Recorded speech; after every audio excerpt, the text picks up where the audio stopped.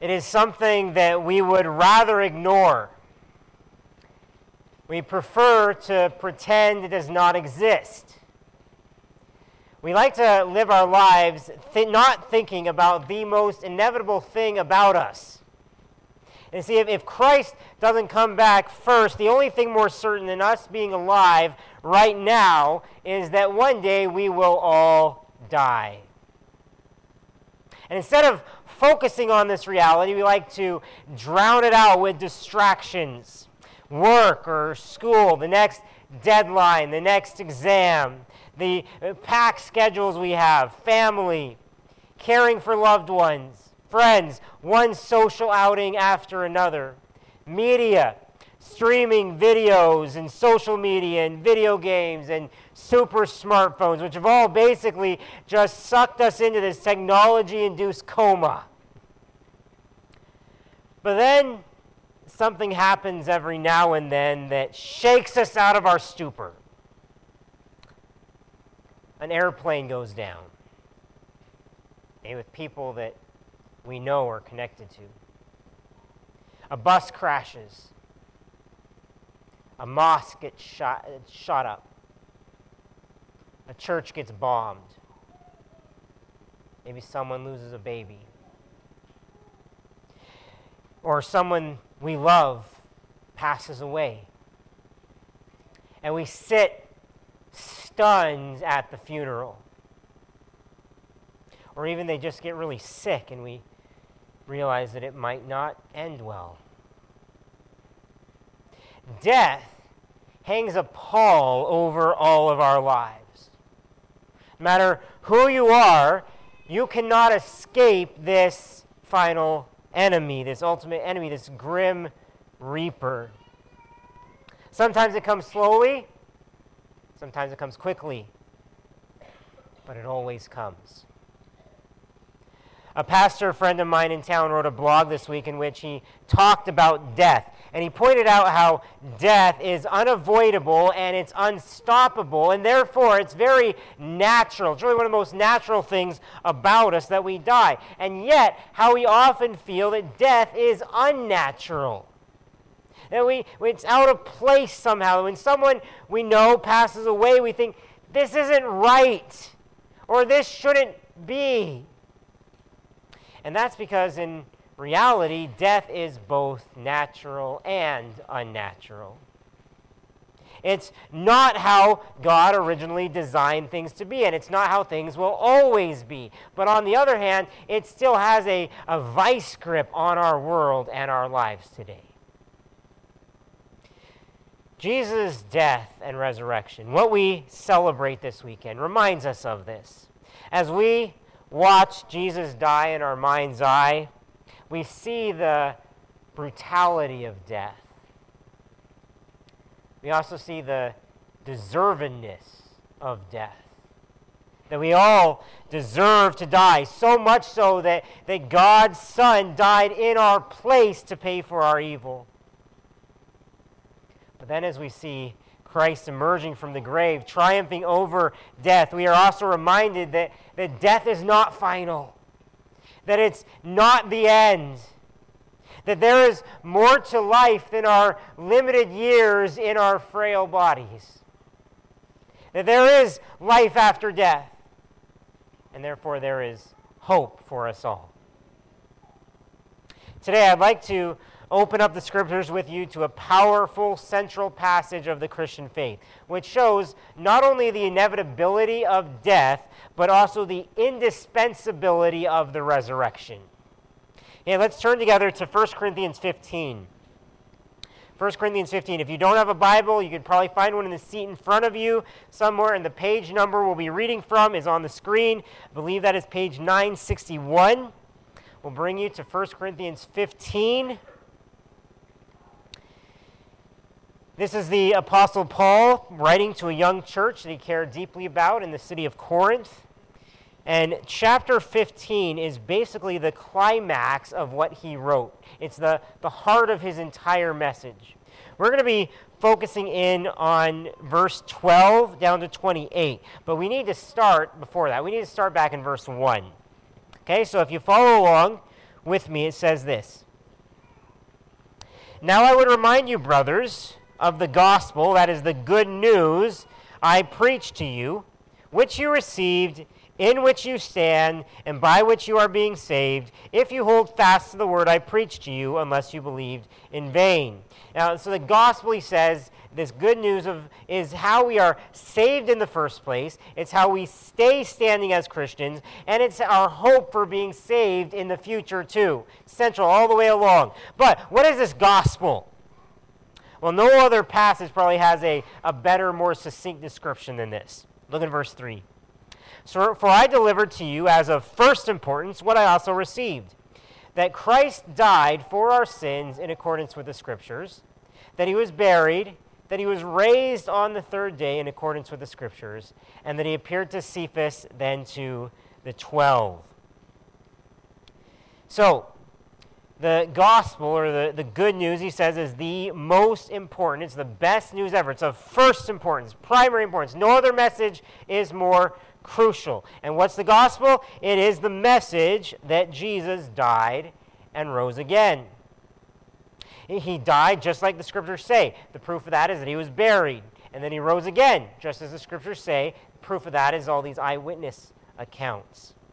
And those continue. Verse 5 is said, and then he appeared to Cephas, then to the 12. Then he appeared to more than 500 brothers at one time, most of whom are still alive, though some have fallen asleep.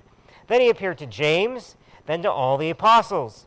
Last of all, as to one untimely born, he appeared also to me. So the resurrection is incredibly well attested to, historically speaking. In that day, many of the eyewitnesses here were still alive, as Paul was writing. He himself was one of them, one of more than 500 of them. But he was like, you don't need to doubt this. Just go talk to Peter. Or talk to James. Come see me. I'll tell you, we saw Jesus alive again. And why is Jesus' death and resurrection so important? Well, we are all sinners before God. And through the gospel, God's grace is delivered to us, giving us forgiveness of sins, new life in him. Just like was Paul's story. It says, last of all, as to one untimely born, he appeared also to me. For I am the least of the apostles, unworthy to be called an apostle, because I persecuted the church of God. But by the grace of God I am what I am, and his grace toward me was not in vain. On the contrary, I worked harder than any of them, though it was not I, but the grace of God that is with me. Whether then it was I or they, so we preach, and so you believed. At this point, Paul zeroes in on the resurrection for the rest of chapter 15. We're not going to do the whole thing today, just the first part here. But there was a popular belief in those days, in the first century, that might as well have come out of the 21st century. Because many people believed, and many people believe, that death is final. That once you die, that's it. You don't get a second chance. There's nothing that comes after this life. After all, there's no way to prove that there's life after death, so why believe in it? Now, you may be prone to think this way yourself, but this view doesn't take Jesus or his resurrection into account. Look what Paul says in verse 12. It says, now if Christ is proclaimed as raised from the dead, how can some of you say that there is no resurrection of the dead? That resurrection of the dead refers to a future time when it is believed that all who are dead will rise again from their graves to be judged by God. And some people, even many Christians of that time, were saying, come on now. Once you're dead, you're dead. It's not possible to come back from being dead. Death is the end. But Paul was equally incredulous. It says, now if Christ is proclaimed as raised from the dead, how can some of you say there's no resurrection of the dead? Like, how can you believe this? It's one thing to believe that there's no afterlife if there's no proof of one. But Jesus is proof. It's like, we proclaim that he's risen from the dead. That's life after death. let's say for a minute, just to use a silly example, let's say I didn't believe in the existence of bunnies, rabbits. Figure that'd be a good one to use on Easter weekend. But imagine that for some strange reason, my whole worldview depended on them not existing. Okay, in order to prove me wrong, you wouldn't have to go out and catch all the rabbits out there. You wouldn't even need to catch all the bunnies in Ottawa or in my neighborhood. All you have to do is show me one. Now you got to bring me one, a single living rabbit. In order to prove that there can be something after physical death, I don't need to have you witness millions of people rising from the dead. I've just got to show you one true bona fide resurrection. You can doubt that resurrection is legitimate, sure. But if it is true, then you can no longer claim an afterlife is impossible. If beating death is actually impossible, then that really starts a domino effect. Look what he says in verse 13. It says, "But if there is no resurrection of the dead, then not even Christ has been raised. And if Christ has not been raised, then our preaching is in vain, and your faith is in vain." It's simple. If coming back to life is not possible, Jesus could not have come back to life. Makes sense, right? And if Jesus didn't do this, then Paul says our faith is utterly useless. If Christ has not been raised, our preaching is in vain, your faith is in vain. Message paraphrases it this way, "And face it, if there's no resurrection for Christ, everything we've told you is smoke and mirrors, and everything you've staked your life on is smoke and mirrors." Imagine someone training for years to compete in a particular sport in the Olympics. Okay, and so they pour endless hours and countless money into preparing for it. Really, their whole life is dedicated toward this one goal. And then one day, someone comes along and says, "Sorry, your sport got kicked out of the Olympics." And all of their efforts would be in vain. Right? It would be wasted time, wasted resources. They would have no reason to go on training and pursuing a goal that doesn't exist. That's pretty much what our faith, our beliefs, our religious practices would be like if Jesus did not really, truly, bodily rise from the dead. Useless. If you wonder why that is, we'll see an answer very soon. But first, we'll see the big idea that we should be coming to grips with here. And that is that death is not the end for people, or else our faith is pitiably pointless. Death is not the end for people. If it were, our faith would be pitiably pointless. The resurrection of Jesus is that essential to Christianity. If Christ has not been raised, our preaching is in vain, your faith is in vain. And being wrong here wouldn't be merely just this neutral thing. It would actually be wrong.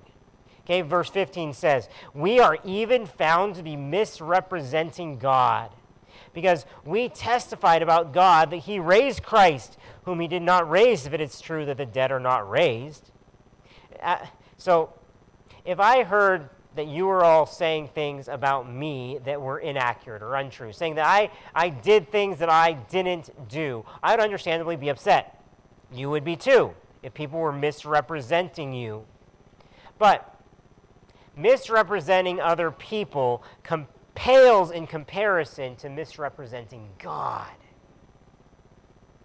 Okay, sure, it might sound like we're giving him credit for something positive, but it would be lying about God. It would be misleading people. We'd be breaking one of God's most central commandments, the 10 Commandments. We'd essentially be false prophets. This is not some insignificant matter. Verse 16. For if the dead are not raised, not even Christ has been raised. After all, Jesus was fully dead, not mostly dead, Princess Bride style. Crucifixion was absolutely certain to kill its victim. There's nothing if not certain. Verse 17, and if Christ has not been raised, your faith is futile and you are still in your sins. There we see the biggest reasons that our faith is in vain if Jesus isn't alive. Okay, our faith be futile because we put our faith in a risen, living Savior. A dead Savior can't save anyone. Faith in a dead guy is stupid. But also, it says that it would mean we're still in our sins. And that would be terrible news. It would mean that Jesus' death didn't work. That it wasn't successful in defeating sin. It would mean that if he didn't rise, sin ultimately won the day by crushing Christ. And therefore, all the wrong and wicked things that you have done against God, they're still on you. You haven't been, and you won't be forgiven. We've done much more than make a few minor mistakes in life. One pastor, J.D. Greer, says this, that we have personally broken God's law, blasphemed God's name, rebelled against God's authority, and we will stand accountable. And so our sins, ultimately, they'll lead us to condemnation before God, ultimately hell. Now, you might wonder, well, what does hell matter if there's no afterlife? Valid point. But are you willing to stake your life and eternity on that assumption? It's what it is. It's an assumption. And it's a huge risk. Now, if Jesus has not been raised, it's really not a risk at all. If he's still dead, everyone's in the same boat. Christianity without an afterlife is not Christianity. It is, in fact, worthless. And then it gets worse. Verse 18. Then those also who have fallen asleep in Christ have perished. Now, during his time on earth, Jesus once raised a little girl from the dead, and he said, why are you so worried? She was only asleep. Did the same thing with Lazarus. He's just asleep. The early church later seemed to adopt that imagery to describe anyone who died. It's like, they're not really dead, they're just asleep. One day they're going to wake up. Now, they were not delusional, and they were not in denial. They knew that people were actually dead. But death was different now. It was different now. It wasn't permanent. Here Paul says that if Christ isn't risen, all believers who die would have no hope for life after death. They actually have perished completely. They're gone, never to rise, snuffed out. It means that every funeral you've ever seen is completely devoid of hope. And Paul sums up his point in verse 19.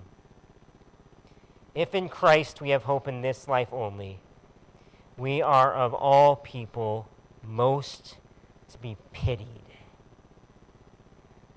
What's the point of following Jesus if when we die, that's the end of it all for us? Right? Think about it. What's the point? Maybe we'll feel a little bit better about ourselves, doing good stuff here and now. Maybe following Jesus will make us happier. healthier, wealthier? I doubt it. Maybe we'll get a little bit of feel-good inspiration for a few short years.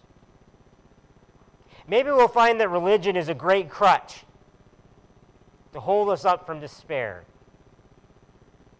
But ultimately, I don't know how we could avoid that despair. Because all those other things ultimately empty of meaning as we stare death in the face. What good is morality in death? What good does prior happiness do us? We lose our health at death. We lose our wealth. We can't take it with us when we die. Inspiration, accomplishments, religion mean nothing on a deathbed. Death is the great equalizer. And therefore, if in Christ we have hope in this life only, we are of all people most to be pitied. If Jesus is dead, he says, we are pitiable and pathetic people. Of all people most to be pitied. All people, like more than any other people on earth. More than the poorest of the poor. More than those with the worst luck. More than people on losing end of wars. More than the disabled. More than criminals or the victims of their crimes. If we follow a dead Christ, our lives are a total sham. We are wasting our time. We're wasting our efforts and energies. We are wasting our lives.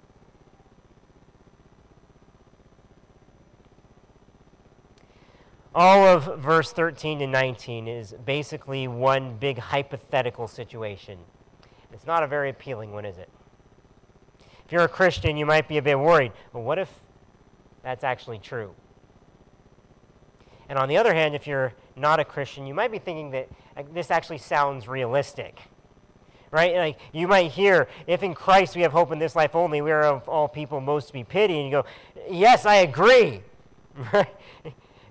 Your faith seems stupid. I pity you. And I would agree with you. I'd agree with you. The Bible would agree with you here. If it weren't for one small detail. Verse 20 starts with three little words. But in fact. But in fact, Christ has been raised from the dead, the firstfruits of those who have fallen asleep. So, every negative possibility from the previous verses is untrue because this is true. Right? There is a resurrection. Christ has been raised. Our faith is not in vain or futile. We can be freed from sin. The dead are not lost forever. We have hope for more than just this life. Therefore, there's no need to pity us. Here's the positive point we'll see in the following verses. Death is not the end for people, because death was not the end for Jesus. Death was not the end for people, because death was not the end for Jesus. According to God's word, it says it's a fact. Right? But in fact, Christ has been raised from the dead. Now, it's like a veritable historical fact. You may disagree with that. Okay, I understand that. You may not believe it's factual. You may think it's more fantastical. But let's recognize that this is the central claim that you need to wrestle with. I saw a fascinating recent interview with Jordan Peterson, the star secular author, psychologist, speaker. He once claimed that the resurrection may be the most important topic I've ever considered. He said this then, in the interview, the sticking point with the atheist community and the Christian community, I don't really think is the existence of God. I think the true sticking point is the idea of the bodily resurrection of Christ. That's a very rough sticking point because it's key to Christianity and it flies in the face of the standard materialist objective view of the world. And so, it's something that I wrestle with continually. There are statements in the New Testament that are so surprising that it's almost impossible to understand how they could have come about from the standard scientific materialist perspective. But the claim is so overwhelming and also so mysterious that I don't know what to make of it. I don't know what to make of the idea of the physical resurrection. Now, if you do not yet believe in Jesus, I hope you can take this posture of humbly and continually wrestling with the resurrection. It is that important. Your worldview will turn on it. I firmly believe it's a matter of life and death. And I, for one, pray that Peterson figures out what to make of it. And that so do you. There are a number of pieces of historical evidence that I would suggest for you to consider. But for just one major thing today, consider the eyewitness testimonies that our passage mentioned. The majority of these eyewitnesses were uneducated, modest, common folk who only days before had been shaken to their core, devastated, crushed by the death, the undeniable and bloody death of their leader and friend. They went into hiding and cowered behind locked doors, afraid that they'd be next. These weren't the kind of people to attempt or even know how to pull off a hoax, especially a hoax of this magnitude. Some of the eyewitnesses were already followers of Jesus. Others were not.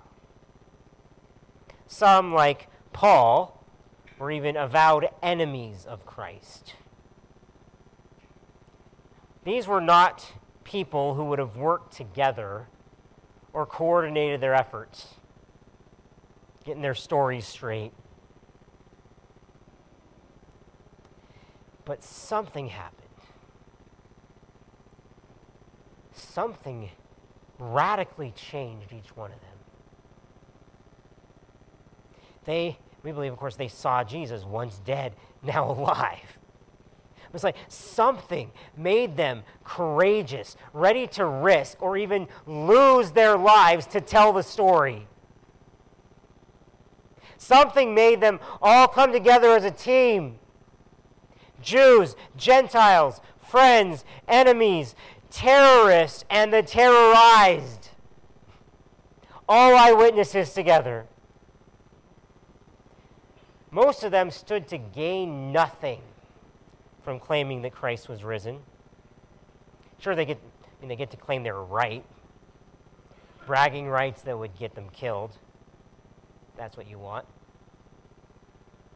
Not only would they gain nothing, many of them stood to lose everything. Followers of Christ were being imprisoned and beaten and martyred. I mean, just think of Paul. Paul was this up-and-coming hotshot in first century Judaism, highly esteemed by his peers. Why would he ever give that up to join a band of misfit martyrs? Doubtlessly, as opposition increased, some of them would have decided it just wasn't worth it all. Right? They couldn't have been that certain that Jesus was alive. They'd have backed out. Like, why maintain this ruse? It wasn't worth dying for, or even having your family members killed over. No one dies for what they know to be a lie. So if they weren't certain, but they were certain. And they died. Many by the hundreds. They knew it was true. But in fact, Christ has been raised from the dead. the first fruits of those who have fallen asleep. When it says Jesus was the first fruits there, it means that he paved the way for all those who die. Like another translation puts it, he has become the first of a great harvest of those who will be raised to life again. Every funeral for those who belong to Christ is different now. Death is transformed. Okay? It's no longer an unbeatable foe as it has been beaten by someone. Look at verse 21. It says, "For as by a man came death, by a man has come also the resurrection of the dead. For as in Adam all die, so also in Christ shall all be made alive." Our forefather Adam led us all into sin and thus into unavoidable death.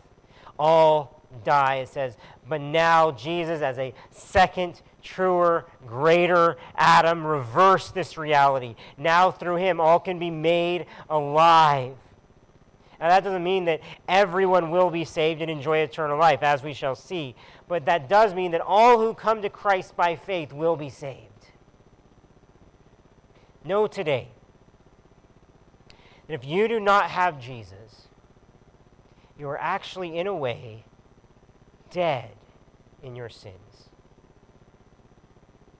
And worse yet, you're on the way not only to physical death, but also eternal death. But because Jesus died and rose again, that doesn't need to be your destiny.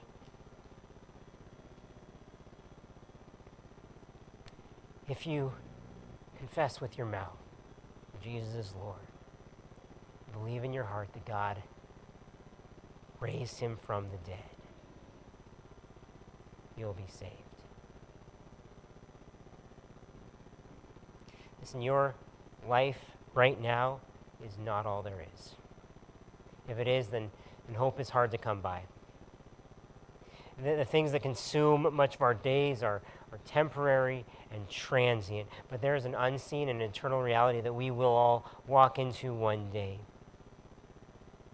Kids, young people, death may seem really far away for you. You never know how much time you have left. And even if it's a long time, it goes by fast. All of us need to be ready. No matter who we are, no matter how old we are, we need to be ready to face death. And I believe our only hope is to face it with the one who's already beaten it as our Lord.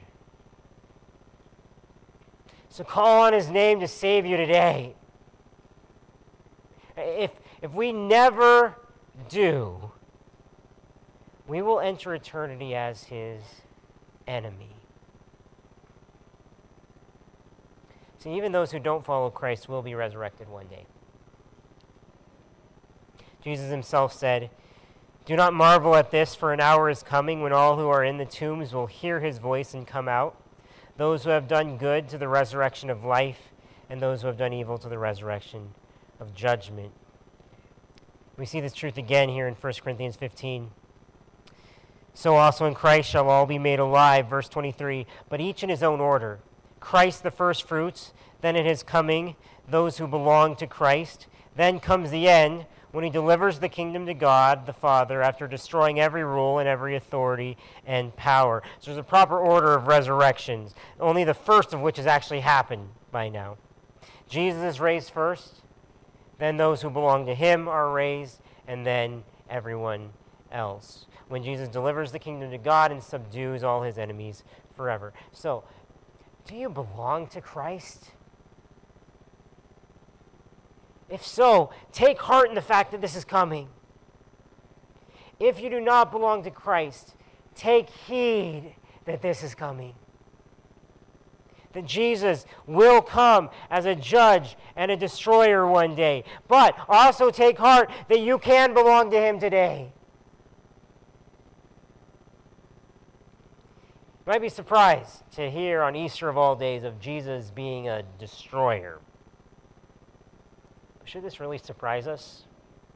I mean, considering the resurrection itself was a battle which Jesus decisively won against sin and death. He is a conquering king. And as this passage concludes, we will see more of this. Here's the point we'll see. Death is not the end for people, and death will one day meet its own end under God. Death is not the end for people, and death will one day meet its own end under God. Death is already beaten by Jesus, but one day death will be ended by Jesus. Look, verse 25. For he must reign until he has put all his enemies under his feet. The last enemy to be destroyed is death. Now, this is why the world is still ravaged by death. It has yet to be completely destroyed. It is the last enemy to be destroyed. But it's on a list, a heavenly hit list. It will be destroyed. Revelation 20 tells of when this will happen. That death and Hades gave up the dead who were in them, and they were judged, each one of them, according to what they had done. Then death and Hades were thrown into the lake of fire. Death is an enemy, and it is a formidable enemy. We will likely all face death, and it will be hard. Maybe even horrific. And even if it's not hard on us, it's going to be difficult on those we leave behind. But we have a Savior who's on our side. He hates death even more than we do. And one day he will destroy death once and for all. And when that happens, God will be more glorified than ever. Look at verse 27, how he concludes. For God has put all things in subjection under his feet. But when it says all things are put in subjection, it is plain that he is accepted who put all things in subjection under him. When all things are subjected to him, then the Son himself will also be subjected to him who put all things in subjection under him. Notice the end, that God may be all in all.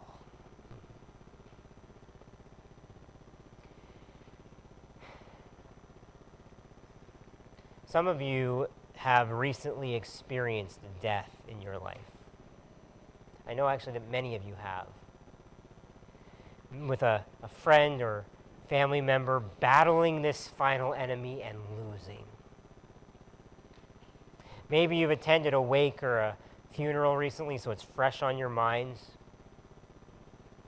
My wife's great-grandmother, a dear 97-year-old woman from the heart of Quebec, passed away a week and a half ago.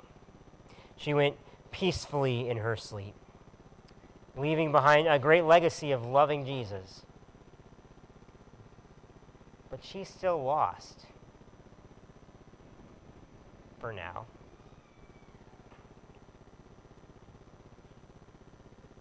Some of you are facing your own mortality right now, wondering just how long you have left on this earth. Spoiler alert, you won't win either.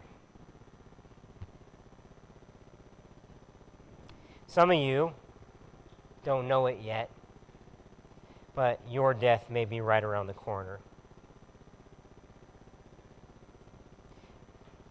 Or if not your own death, you'll be grieving another lost battle in the near future. You don't need cliches, platitudes, or good advice today. You need a destroyer of death. You need a destroyer of death. And the good news of Easter is that he's already won.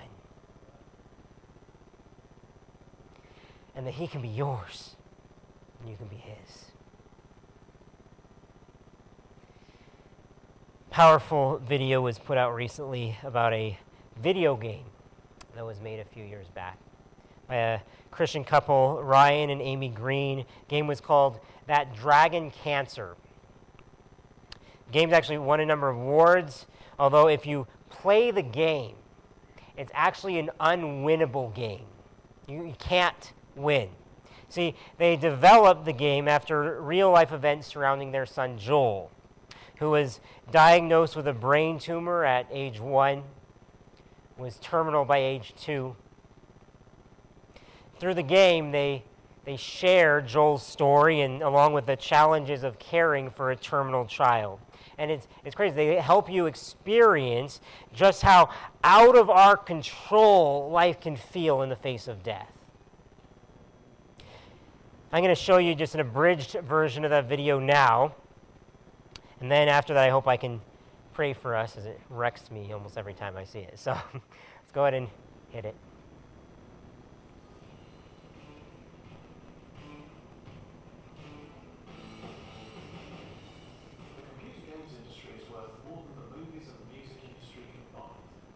Each year, $2.5 billion spent $150 billion on games. Games that put you in the driver's seat.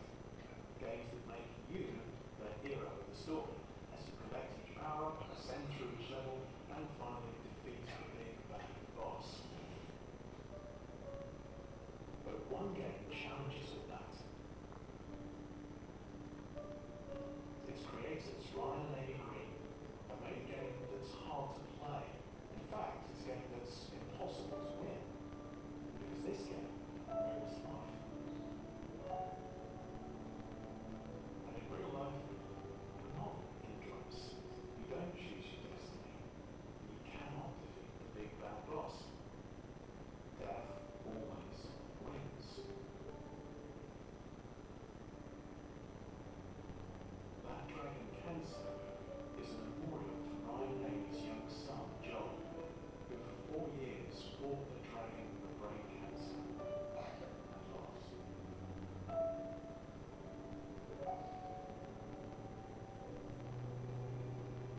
There are many things you can do here.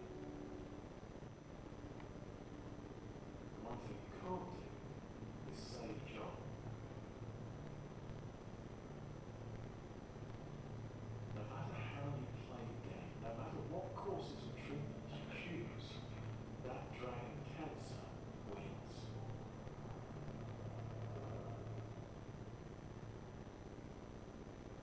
But then, the screen flashes one more time. Loading. It's another level. You find yourself on a boat crossing over to the other side.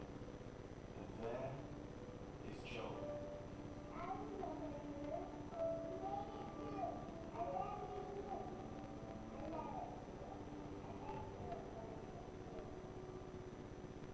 He couldn't avoid death, no one can, but through it, there is freedom, feasting, joy. You cannot win the game, but you can be carried through death to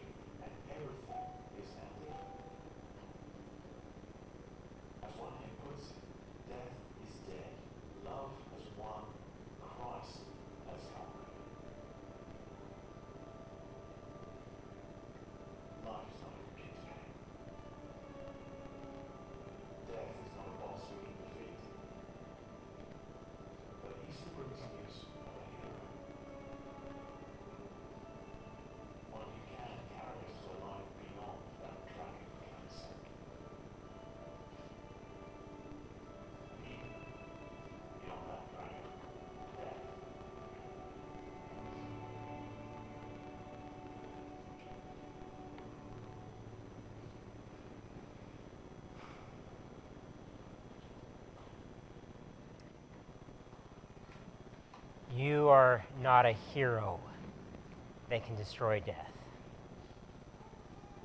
So do you trust the only one who has? Would you pray with me?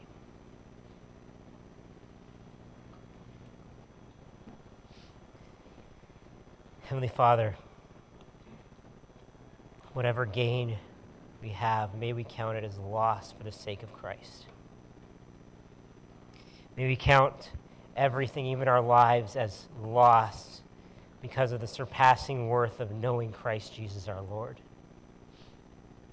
May we be willing to suffer the loss of all things and count them as rubbish in order that we may gain Christ. That we may know him and the power of his resurrection. We may share in his sufferings, becoming like him in his death, that by any means possible we may attain the resurrection from the dead. We pray this in the name of Jesus and in the power of Jesus, we pray. Amen. You can stay seated.